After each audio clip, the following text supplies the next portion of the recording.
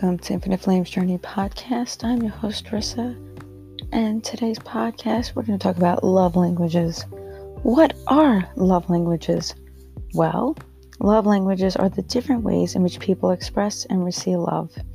The first concept was first introduced by Dr. Gary Chapman in his book, The 5 Love Languages, The Secret to Love That Lasts. According to Chapman, there are primarily 5 love languages. So these 5 love languages are words of affirmation, acts of service, receiving gifts, quality time, and physical touch.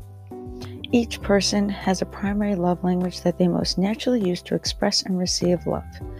Understanding your own and your partner's love language can help improve communication, deepen intimacy, and strengthen relationships. So, love languages. Well, I have most of these, and then sometimes I don't want any of these. So it depends on your preference for love language. Depends on your mood as well. But a lot of people have one of these, or 2 of these, or all 5 of these love languages.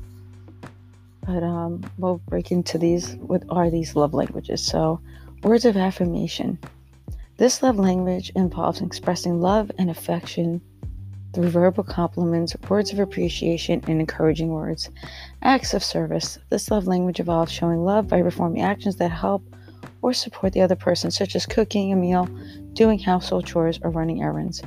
Receiving gifts. This love language involves expressing love through the giving and receiving of gifts, whether big or small. Quality time. This love language involves spending meaningful time together, such as going on dates, having deep conversation, or engaging in shared activities. And the last love language is physical touch. This love language involves expressing love through physical touch, such as hug, kiss, holding hands, or cuddling. So, what is your love language? Do you have all 5 love languages? 2, 3, 4? What is your love language? And thank you for choosing Infinite Flames Journey Podcast. I'm your host, Rissa, and I can't wait for you to hear the next podcast episode. Have a great day.